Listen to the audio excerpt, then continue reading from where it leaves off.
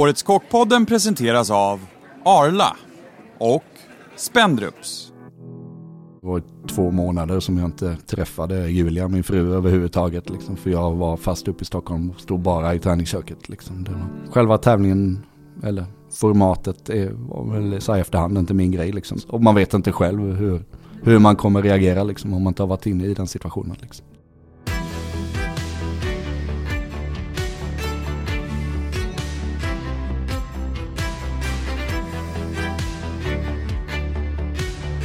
Välkommen till Årets Kockpodden med Thea Malmegård och Stefan Ekengren. Idag har vi en riktig gastronomisk hjälte här i podden. Alexander Sjögren, välkommen till podden. Tackar. Kul att ha dig här. Ja, men kul att vara här. Ja, är det bra? Det är det, absolut. Det är lite stress idag, men det är som det brukar vara. Ja, men hur började din dag idag då? Ja, men det var väl, jag visste väl vad jag hade när jag vaknade i och för sig. För att det var eviga strulet med en pakoetmaskin som gick sönder igår kväll under service och lite sånt där. Som man hade redan ett fullspäckat schema, ska man bara pricka in lite sådana saker också. Liksom. Ringer man runt till någon annan restaurang då och kollar om det finns en lösning? Precis, det gjorde jag. Och det verkade gå någonting in i det där med trasiga pakoetter. För att det var båda närmsta grannarna hade trasiga maskiner och några andra kompis som vars maskin också hade gått sönder igår kväll och sådär. Men det löste sig till slut i alla fall. Så jag lånade en maskin som står där nu. Hur tycker du att Malmö har förändrats som matstad? Du som ändå har levt och jobbat här länge. Ja, men precis. Jo, men det har ju alltså, nu har jag ju ändå varit här ganska länge. Precis som sagt, jag flyttade ner 2006 var det väl. Hur var det då jämfört med nu? Då jobbade jag ju inte i Malmö i och för sig, men jag bodde ju ute på Österlen och jobbade där. Men man såg ju ändå, man var ju en del i Malmö och här fanns ju, det fanns ju inte mycket i Malmö då liksom, utan då var det ju verkligen att alla duktiga, både kockar och matsalsmänniskor jobbade i Köpenhamn. Liksom. Det var ju verkligen, ett par krogar liksom som var något att ha, men det var inte mycket. Framförallt fanns det väl ingen kultur eller vad ska jag säga. Det var så eller? Ja. Så man har väl ändå sett förändringen ganska mycket liksom just där när det blev att kanske framförallt kockar då började att öppna upp sina egna restauranger här i Malmö istället för att jobba i Köpenhamn. Liksom. Var det Anders som började så mer då? Eller var det han som... Eller, ja, men det var väl nej, det var det väl kanske inte, men det var väl i den svängen när det ändå började att hända lite att Bastard öppnade här och Anders då tog över och öppnade Sturehof. Då det var väl mer att han höjde ribban lite med Sturehof då, som då var en i dagsläget skulle det ju definitivt varit en stjärnrestaurang liksom men sen det körde han ju ett par år innan de byggde om det till Sture och blev mer ett brasseri liksom. Men det var väl i den eran då som ganska många började satsa lite. Ja, men precis. Att det faktiskt började hända. Och sen så har det ju bara snurrat på liksom, och det poppar upp nya ställen hela tiden och idag så tycker jag inte man överhuvudtaget känner av att folk jobbar i Köpenhamn. Alltså det är klart att det finns kockar och matsalsmänniskor som gör det, men det är ju liksom inte... Men Malmö har blivit liksom som en egen destination. Ja, men exakt. Det är liksom ingen sån. För då var det ju en naturlig grej att man jobbade i Köpenhamn om man var duktig. Liksom. Alltså, så, och det finns ju inte... Nu är ju Köpenhamn en egen stad. En egen stad. Alltså, så, det är ju liksom sen att de ligger nära varandra. Men just den... Jag tror ni har att göra med att guiderna har hittat hit, jag menar inte bara Guiderland, men att det är liksom öppnade spelrummet för att Malmö var med i leken. Att det inte bara var att man var tvungen att flytta till en storstad för att liksom synas eller märkas. Ja, det kan säkert absolut ha lite med att göra, men jag tror inte det är det stora. Jag tror bara att det blev en naturlig grej helt plötsligt. Liksom. Eller så att några började och då blev det så här, men det funkar ju faktiskt. Man kan ju faktiskt ha restaurang i Malmö också. Och ju mer ställen som öppnat och allting, och desto mera, framförallt så har ju Malmö överhuvudtaget gjort en ganska stor resa liksom, och blivit från att vara en industrihamnstad liksom, till att det känns ju att det är också att folk går ut och äter så otroligt mycket mer. Det är klart att det är fan vad härligt också. Liksom. Och kanske fler så åt det hållet också, att kanske fler stannar här och äter nu. Det blir också när det börjar bli lite fler bättre, så då ger det sig, då åker färre över till Köpenhamn kanske. Ja, liksom, men precis.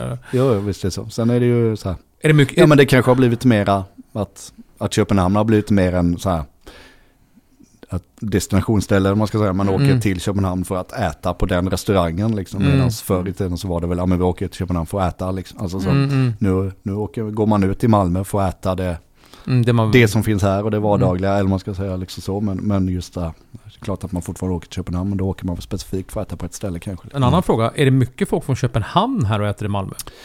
Ja, men det är det ganska mycket. Det är mycket danskar som ja, men det är mycket danskar som är här och shoppar och liksom, och då går de många som stannar kvar och äter och sådär. Har det alltid varit lika mycket, eller har det blivit fler? När Malmö har uppgraderats som matstad liksom? Jo, det kanske har blivit lite mera, men jag tror att alltid att man har varit en hel del danskar. Att det har kommit danskar och ätit, och det vet jag ju. Ja, men så som sagt var när Anders Wendel och körde Sturehof här i Malmö liksom, att när man fick man en recension i danska tidningen liksom. Det var ju det bästa. Det var ju liksom, ja, det får man där också, ja. Okay. Ja, alltså de stora tidningarna, de kunde ju recensera här i Malmö ibland liksom, och fick man en bra recension liksom i Berlingske där, vad han heter, så har ni fått båtantur i Köpenhamn? Nej, jag har tyvärr inte fått det. Vi har några så här facktidningar som har skrivit om oss och sådär, men ingen sån stor, så vet jag inte hur så här, om de har samma effekt. Längre eller? Nej, men precis. Framförallt som här i Malmö. Vi har ju inte riktigt det här. Sydsvenskan har sin bång. Liksom det är klart att det ger skillnad. Men det är liksom långt ifrån samma effekt som det var förr i tiden när alla hade papperstidningen. Liksom. Det känns som att det har försvunnit lite. Du driver just nu Mutantur, en fantastisk restaurang som jag besökte själv i somras. Kan du inte berätta lite om resan dit? Ja, men absolut. Det är ju ja, men den har ju formats av hela mitt yrkeslivs erfarenhet liksom, ska man säga. Men du är uppvuxen i, förlåt jag avbryter du är uppvuxen i Oskarshamn i Småland. Just det, svart fläck på gastronomiska kartan. men på något vis så fattade jag ändå tycke för branschen och tog mig ju efter lite svängar om så hamnade jag till slut i Skåne då, på Österlen 2006 tror jag det var. Jag började ute på mötesplats Österlen hos Anders Wendel och skulle jobbat en sommar, men jag blev kvar i 9 år hos honom. Så det är sant. Men det var inte bara där då? Utan nej, precis. Vi flyttade ju runt det där. Så jag i samma veva som jag började så tog han ju över Sturehof här i Malmö då. Så, just det. Så att då blev jag kvar ute på landet liksom, och fick mer eller mindre mötesplats i knät liksom, och driva vidare det. Så körde vi det i 3 år och sen så blev det lite andra Väddel, Korsberga och just det.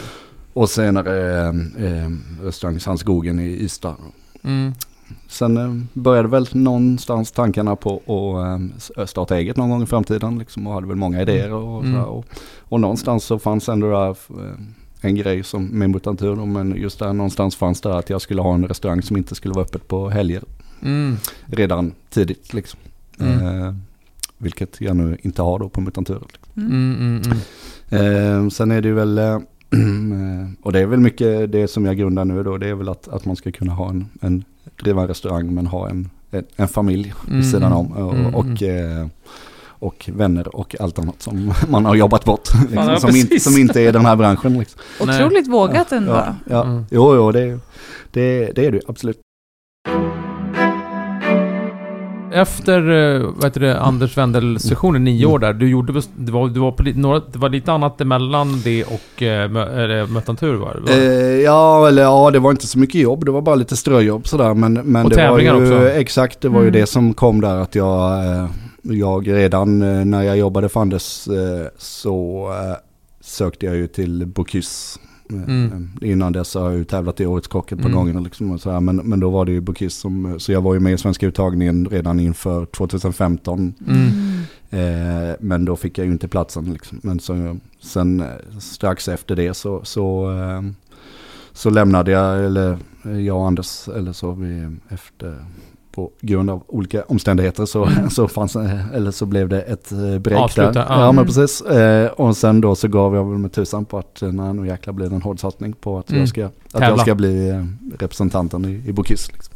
Men hur finansierar du det då? Liksom? Du genom att leva på vatten och bröd eller hade du men precis. Jag har ju ganska kraftiga skulder kvar fortfarande inför den eller från den resan, för jag hade ju inte den möjligheten men jag hade inte det upplägget att som kanske de kandidaterna som har tävlat på senare tid som kanske har ju jobbat ihop pengar frilansat och så innan man får bygga upp ett kapital för det liksom. Utan jag lånade väl pengar fast privat till en satsning liksom. Ja, men exakt. Men det är ju också en modell som har tillkommit de senaste bara 3-4 åren. Alltså upplägget för hur man gör en sån satsning, det har ju inte funnits tidigare. Nej, men precis. Nej, exakt. Det är ju varje representant lämnar över någon form av typ tips till en nästkommande. Och det tycker jag känns ganska tydligt att det utvecklas för varje år som går. Ja, men sen blir ju tävlingen bara större och större och fler länder som ger sig in i leken då, så det blir tuffare och tuffare och jag menar, och det var ju långt innan jag tävlade också, så naturligtvis så var det en heltidsgrej och kandidaterna stod dygnet runt och tränade liksom. Det var inte, så det var väl inte, men det blir ändå mer och mer satsning men jag menar, sen är det klart att man fick ju alltså att organisationen Gastronomi Sverige som, nu finns ju inte det längre för nu har ju Restaurangakademin tagit över satsningen då, men det är ju ändå stora sponsorer och allting sånt där, så hela allting som rör tävlingen med råvaror och allt sånt där, det är ju sponsorer och pengar för liksom, men ens eget levande och det betalades ju inte, utan det får man ju själv då stå för liksom med lägenhet eller boende man har privat som för mig då som skulle bo i Stockholm under tiden för att träna men ändå har mitt boende här nere i Skåne. Och sådär liksom. Men hur ser du på den resan då? Hur känns den rent om man bortser från den väldigt stora biten? Förstår jag, men alltså hur ser du tillbaka på den tiden liksom med tävlingen? Var det någonting som du känner att det berikade dig, eller är det någonting som tog av dig, eller både och givetvis, men... Ja, men precis, jag skulle säga det är ju både och. Både det kanske är något av det värsta rent yrkesmässigt man har gått igenom, men också på vilket sätt? Något helt fantastiskt liksom. Ja, men det var ju ska vi säga att det kanske inte är, det var kanske så här i efterhand, men det kunde man inte veta innan, men så är det väl kanske inte riktigt min grej liksom. Det är lite för mycket styrt. Ja, precis. Man kanske inte har rätta psyket för det, eller man ska säga liksom att det blir för mycket press på en och för mycket, men du vet, man tappar glädjen i smaklagning och allting liksom, alltså så att det är klart, för det första så är det ju under ganska lång tid, och från att man ger sig tusan på att man ska göra en ordentlig satsning redan inför den svenska uttagningen och till att man väl står och är klar i Lyon, så är det ju drygt 2 nästan liksom, i alla fall liksom. Eller kanske ännu längre om man nu ska liksom bygga kapital allting redan innan den uttagningen, för att man ska liksom verkligen vara förberedd liksom.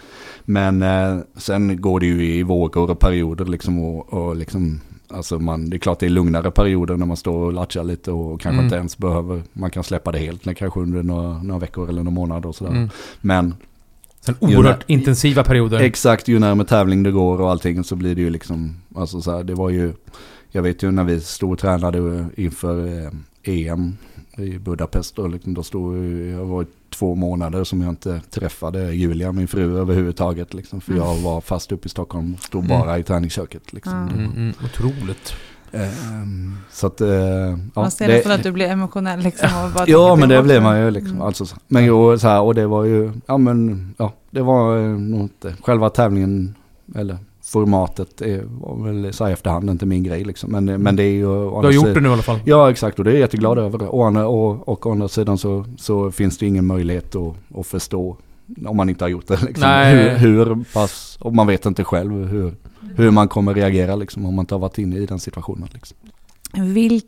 Vilken enorm självsäkerhet man måste ha, för att det är så många som ändå ska kritisera, men det är väldigt många som ska tycka och tänka om det man gör. Och att det krävs sån otrolig självkänsla och styrka i att men Jag fortsätter på min linje. Jag kan absolut lyssna till den här kritiken. Men att inte bli helt rubbad och påverkad av alla de här... Det måste vara så...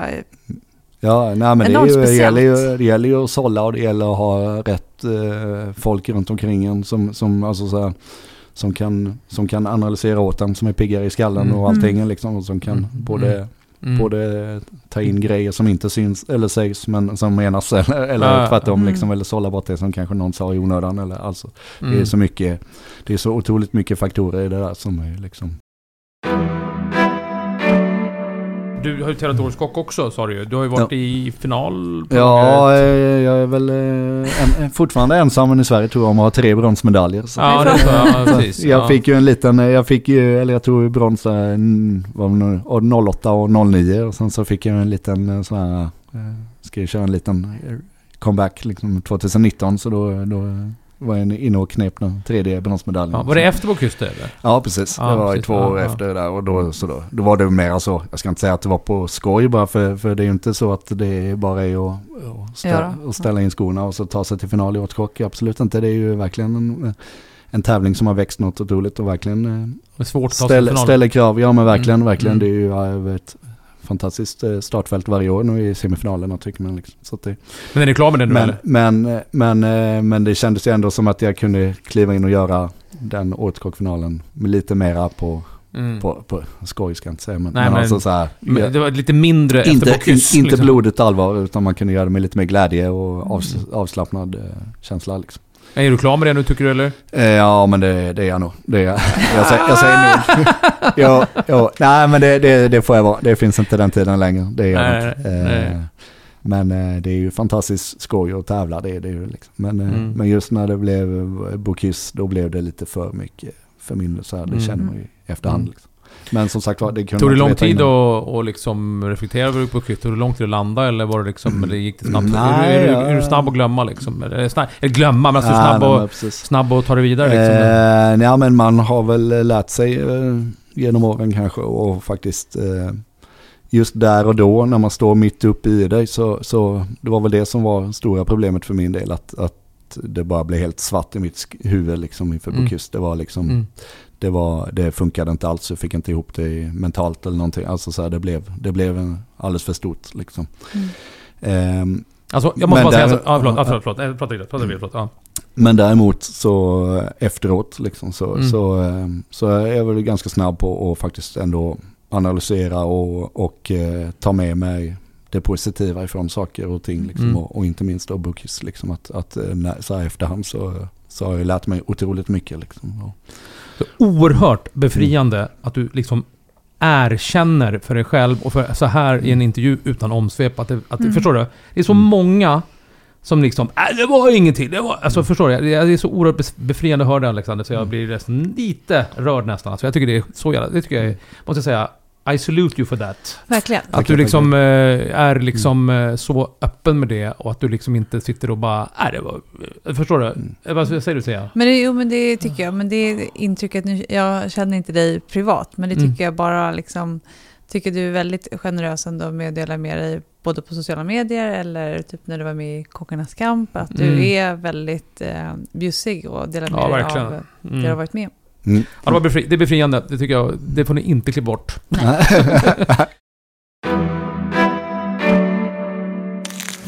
Kockens kryddor. Hela Sveriges kryddträdgård. Smaka gott och gör gott. Hej, Sebastian Gibran här. Jag har representerat Sverige i Bocuse d'Or och är ambassadör för Globalknivar. Ända sedan jag började tävla i junior- och kocklandslaget har Global varit mina trogna följeslagare.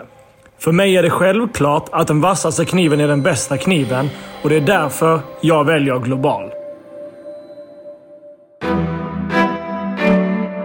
Bocuse är ju en väldigt stor del av mitt liv ändå liksom, eller så, som har format mig, om man ska säga liksom då. Det är väl de stora, det är väl alla mina år som jag jobbade för Anders Wendel och Bocuse, det är väl de 2 stora grejerna som har format mig som matlagare, måste man säga liksom. Och det tog du med in i natur liksom. Ja, men verkligen tycker jag liksom, och framförallt de är så här, redan innan så kanske jag då hade Wendels matlagning i mig ganska mycket liksom. Men då att jag fick så otroligt mycket andra vinklar och sätt och tekniker ja, men precis, och laga mat på, eller bara alltså ja men du vet hur man, eller ni vet hur man är, alltså man är ju ganska låst i sina tankar och så här har jag alltid gjort, så här ska det vara liksom, men då är det ju viktigt och alltså så att kunna ändå suga åt sig godbitarna från andra liksom, och det är väl det som har format mig till vad jag är idag då liksom, och vad jag har lagt ner i Mutantur liksom. Men hur länge funderade du på Mutantur innan du liksom, var det flera år eller var det någon månad? Nej, det är klart man har tänkt många gånger så här vad man vill göra för något, men det gick väldigt fort. Alltså så här, det var ju när jag hittade lokalen och sen så var det pang på och så var det öppning 2 månader efter liksom, som jag hade signat kontraktet. Det var. Men det stora var väl att jag absolut inte ville göra det. Ja, men efter Bocuse så var jag så otroligt trött på den här superanalyserade matlagningen liksom, och det var väl verkligen det absolut första som jag kände att det här vill jag absolut komma ifrån liksom. Det ska vara, jag måste hitta tillbaka till glädjen i matlagning liksom, och det ska inte behöva vara så blodigt allvar. Minns jag fel om liksom. du började som en vegetarisk restaurang? Det gjorde det inte, men däremot så det är vi ju fortfarande att jag lagar väldigt mycket veganskt liksom. Vi har ju en tredjedel av menyn är vegansk liksom. Och det kommer ju, det är ju en av de goda sakerna jag tog med mig från Bocuse liksom, att vi tävlade ju med en vegansk rätt när jag var med då i finalen, så att då kände jag väl att jag fick ju utforska det området så otroligt mycket och kände mig inte helt klar med det liksom. Och det har ju blivit så väldigt positivt, dels så då att det är kul att bara laborera med det, men också att man kan erbjuda den produkten liksom. Nu är vi en stor à la carte restaurang liksom, en stor à la carte meny, och då enormt stor meny. Ja, lite för stor ibland. men väldigt roligt. Men just det att man kan erbjuda en à la carte meny där då de som är veganer får äta på precis samma villkor liksom, att man faktiskt får menyn där det inte bara är en liten ruta, där är det veganska liksom, och nej, exakt, att man inte ens behöver prata om att det är veganskt, utan och att det bara är inbakat i menyn gör ju att, och att det är roligt liksom. Ja, men och att det är inbakat i menyn gör ju att det snurrar rätterna också liksom, att folk alla de som äter kött och fisk och beställer de rätterna också utan att reflektera över att det är veganskt, för att det är något de tycker låter gott och spännande liksom. Smart tycker jag. Ja. Men vad känner du att du fick, varför kom den här grejen med att du ville jobba det här måndag till fredag liksom upplägget? Det var för att du ville ha ett privatliv som du sa innan där. Ja, precis, och kunna erbjuda den produkten eller en restaurang för gäst, eller personal som inte vill offra allt annat heller, eller vad man ska säga. Men det är öppet fredagskvällar. Precis, ja, vi kör ju kvällar måndag till fredag. Men det är väl alltså, sen är det klart så, nu var jag ju väldigt aggressiv om man ska säga då med mina idéer när jag skulle öppna Mutantur då, med dels det att vi bara kör måndag till fredag, och sen att vi har inga sittningstider, utan vi tar ju bara bokning vid 17:30 när vi öppnar. Och sen får gäster sitta så länge de vill liksom. Och sen så kör vi ju drop in eller väntelista då, så vi skriver ju upp i dörren liksom, på väntelista, så kan folk gå och ta ett glas någon annanstans, och så ringer vi upp så fort vi har platser ledigt liksom. Det är väldigt charmigt. Verkligen. Ja, och det är ju, men jag tycker det är klart det var en stor chansning att göra det liksom, men det har slagit väl ut liksom. Det funkar fint för vår del, absolut liksom. Och framförallt att alla har, eller våra gäster har lärt sig det liksom, systemet. Det ligger väldigt trevligt också, så att det är ju en liksom trevliga kvarter. Och ja, men precis, ligger vi Davids hall och ett torg i område i Malmö som är lite mitt emellan allt annat. Man säger, ligger lite mitt emellan Möllan och gamla Väster och stadskärnan, och så här, det gör att det möts lite av hela stan, kan man säga. Det finns lite av, annars är det ganska uppdelat, kan jag känna, i Malmö liksom, så att det är Möllan-krogarna och det är stadskrogarna, att det är lite så här, men det blir lite... Är det liksom lite rivalitet, eller är det liksom nej, absolut inte, utan snarare tvärtom, att det är väldigt positivt, kan jag säga, att det, eller känna liksom att det är så liksom, att så är det väl lite kanske i alla städer att man hänger i sitt kvarter liksom, lite sådär. Men nu är man ju jävligt oinsatt här, men alltså, jag har ju hört Möllan, vad är det en stadsdel det, eller? Ja, det är, men precis, det är det ju, kan man säga. det är ju ett stort torg, Möllevångstorget, men det är ju det området runt. Är det exklusiva området eller är det nej, enklare området? Det är väl lite mera det enkla och lite mera... hipster? Ja, och lite, men framförallt att det har en mångkulturellt och liksom så mycket härliga butiker från hela världens hörn. Okej, liksom så här, underbart.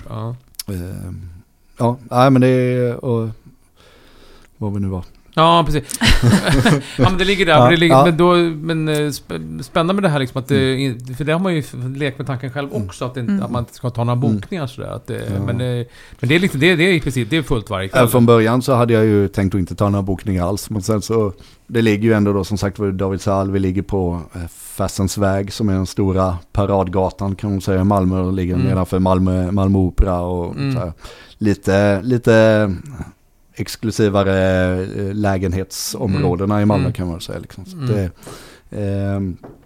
det kändes väl framförallt med operan där då, så tänkte man väl kanske att det ändå var bra att ta lite bokningar för att de gästerna ska kunna veta, alltså som kanske måste boka upp några månader innan för att de ska till Malmö och gå på opera och behöver äta någonstans. Alltså så här, då vet de i alla fall att de kan vara säkra på plats. Liksom.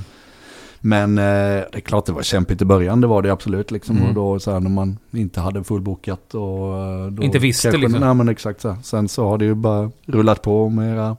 Och de sista åren här nu så har det ju varit fullt konstant egentligen liksom, varje kväll. Och det har varit bra med efter pandemin och så? Eller under pandemin. 6 dagar? Men under pandemin, det har varit bra under pandemin. Det har varit bra. Jo, men visst, nu har väl jag haft tur eller vad man ska kalla det. Det är väl inte bara tur hoppas jag, men just det att man kanske tajmade in med kockarnas kramp och lite annat så här, liksom, men också att man har hunnit bli etablerad lite grann innan pandemin slår till liksom, men för vår del så har vi ju aldrig haft så mycket att göra som under åren liksom. Men det är väl det är ju ska man säga, det är väl också beroende på var vi ligger någonstans, tror jag liksom, att vi kundunderlag som kanske normalt sett är ute och reser mycket och jobb och sådär och ute och äter mycket och nu har de i alla fall kommit och ätit hos oss åtminstone liksom. Jobbar du har familj och sådär, hur jobbar du varje kväll eller jobbar du liksom Nej, jag jobbar väl lite mindre, försöker jag göra nu i alla fall. Det som sagt för nu har vi ju haft lite mer att göra också sista åren så att jag har kunnat kliva ner lite liksom. Men nu så blev jag ju pappa här i förra året också, så att då blir det ännu mer angeläget att vara hemma mer liksom. Såklart. Du kan det liksom och kunna släppa det. Ja, det är väl också så att jag har tvingats mig till att släppa lite mer. Är du bra på det? Eller känns det bara... Ja, men det är man väl fortfarande inte, men det är väl ändå alltså, så. Det är väl också min tanke lite med krogen liksom, att det inte skulle vara så superdetaljerat och analyserat och allting. Det är väl just för att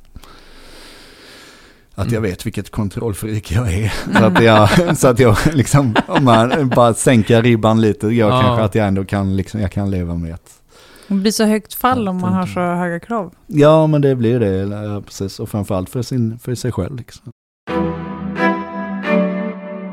Vi har pratat om de här faktorerna som ändå du tycker har påverkat din karriär mest. Men finns det något tidigt matminne som du verkligen minns som, jag ska inte säga förändrade ditt liv, men som var så här, wow, det är det här jag vill jobba med? Nej, det gör ju inte det. Alltså så här, jag skäms nästan, eller man ska säga, varje gång jag måste berätta det, men jag har ju aldrig, eller jag har ju liksom inte den här roliga historien och hur man gick runt benen på farmor eller någonting. Nej. Jag kommer liksom inte från en bakgrund överhuvudtaget liksom. Men har du någon liten måltid som du är ute och käkat som det kan vara senare när du hade gått kockskolan? Ja, exakt. Något tillfälle? Jo, men det är väl klart att man har sett så här grejer som man tycker är men som man ändå kände där hände det någonting liksom sådär. Men, inget du kommer ihåg? Nej, inte så. Det är klart att man så här, jag minns när jag gick i restaurangskolan och man var och käkade hos Mattias Dahlgren, alltså så man fick se alltså första genren krogen man var på eller så här liksom, eller. Var det Mattias Dahlgren det första du var på? Ja, nu får du fan tänka lite grann. Ja, men det var nog Bon Jock på, precis, vad heter det? Regeringsgatan. Det var nog faktiskt första stjärnkrogen, tror jag. Var det så här så du bara satt och bara... Nej. jo, men det var det. Det var fast jag vet inte. Men det var ju superbra, absolut liksom. Men har du jobbat i Stockholm? Du har inte jobbat i Stockholm? Inget ordentligt så. Jag var en kort session på Adam Albin när det fortfarande var matstudio där bara. Men för Julia, min fru då, hon var uppe och gjorde någon praktik där uppe. Så då följde jag med upp och jobbade lite grann där. Och jobbade lite extra där då i ett par månader. Så det är väl egentligen det enda så. Annars har jag inte aldrig varit... Men du har varit mycket i Stockholm? Ja, men det har jag absolut. Under tävlingen sådär? Ja, exakt. Eller det har jag väl varit sen barnsben. Min pappa flyttade upp till Stockholm redan när jag var 10 år, strax 8-10 år. Okay. Så att jag har väl varit en hel del upp, absolut. Men det har aldrig blivit något ordentligt jobb. Nej. Vi har 3 stycken korta frågor som vi måste få med. Ja. Bästa streetfood i Malmö? Det är för tråkigt att säga falafel. Ja, men jag måste nästan säga nudlar då, för det känns ju som att det har... Vad äter vi de bästa nudlarna då? Nu är jag... bästa ramen är väl på Möllan där med Mikkelers ramen, vad det nu heter. Ramen to be, jag vet inte. Men jag är väl kanske lite mer så här för goffiga, kladdiga nudlar, så jag föredrar nog Pinkhead som ligger... Pinkhead Noodle Bar. Ligger stenkast härifrån. Härligt. Nice. Men annars är det falafel. Det är ju falafel. Men det är det man alltid säger liksom. Så det är ju gott. Det är det. Men framförallt är det ju väldigt billigt. Det är vi måste äta falafel. Men du har ju en falafel också väl? Har du inte en svart? Ja, men exakt. Malmös dyraste falafel. Ja, men sen har jag ett segment som vi alltid har, och det är så att jag och Thea också, jag älskar ju den här maten som är lite så här, som man inte skyltar med så mycket. Man är så här, du vet, man kan ju ha så här vissa grejer, tänker man sen när man står och käkar så fan, hoppas inte någon ska med här nu. Alltså, jag la upp en bild på Instagram för några veckor sedan jag hade gjort så här majskaka med jordnötssmör och smarties på. Jag bara har så cravings på något sött, jag är som jävla sockerberoende. Och så var det någon som bara, du har pratat i någon sammanhang om skämsmat. Det här är skämsmat. Okay. Har du någon sån mat som du... Några sådana grejer som liksom får för dig, någon ansjovis i, eller vad heter det, i tomatsås eller fan, makrill i tomatsås eller någonting så. Alltså egentligen inte som jag skäms över. Det är klart att man äter ju, man gillar ju liksom Kalles kaviar och sånt här som kanske inte anses vara så fint liksom, eller, men jag är ganska enkel där, tror jag. Jag liksom inte... Men inget du gömmer i liksom matkorgen när du handlar? Alltså, lite pinsamt tycker man kanske det när man går och handlar vanliga taco-paketet liksom. Det är bara när man har alla ingredienser på en och samma gång, då är det liksom så här, det kanske man ändå är den gången man skäms lite liksom. Ja, det är lite skäms, men samtidigt så är det inget jag skäms över egentligen liksom. Nej, det skulle fan inte skämmas för. Nej, jag tycker inte. Jag vet faktiskt första gången när jag skulle laga tacos hemma, då var det så här, man stod vid den här hyllan och bara vad är det jag ska ha liksom? Det bara, tacomix, tacosås. Allt sånt där finns i min kyl. Ja, det är min också. Ja, gud, ja.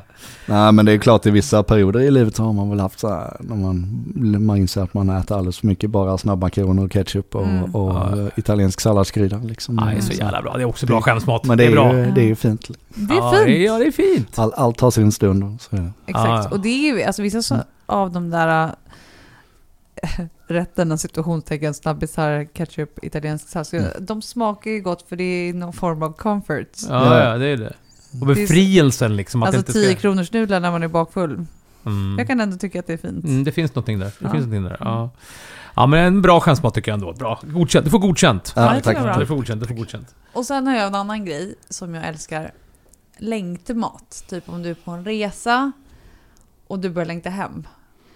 Finns det någon mat du liksom extra mycket längtar? Det kan vara liksom så här nyrostad hönukaka eller din frus bollo. Finns det någonting som du verkligen så här, jag längtar efter det här? Ja, men just när man är ute och reser så man har väl ändå varit iväg några gånger i livet. Jag bodde tidigt i min karriär så bodde jag i Skottland ett år och jobbade och så. Alltså då är det väl kanske just de här svenska sakerna liksom. Alltså salt, Kalles kaviar eller ansjovis, alltså Jansson, alltså de här riktigt så här, salta svenska grejerna liksom, sill och allt sånt där. Det är väl det. Annars så men en riktigt bra lasagne blir man ju också väldigt fint. Det är ju... Lagar din fru mycket mat eller? Nej, hon börjar faktiskt laga lite mer och mer. Det gör hon. Men inte, oftast så är det jag som styr maten där hemma. Hon sköter det tekniska alltså, där jag är helt oduglig liksom. Jag hittar knappt on-knappen på tvn liksom. Hon sköter allt sånt och så tar jag hand om matlagning. Bor ni här i stan eller bor ni utanför stan? Ja, vi bor här inne i Malmö. Tack snälla för att du ville vara med i Årets Kockpodden och vi ser väldigt mycket fram emot vårt härliga besök på Natur ikväll. Jag har sådana förväntningar. Nej, jag skojar bara. Det är det sämsta kryddan. Nej, jag skojar bara. Jag är helt sval och helt neutral. Men det är jag faktiskt. Jag är sval. Det är bra. Ja. Tack så mycket, Alex. Tack själva. Tack.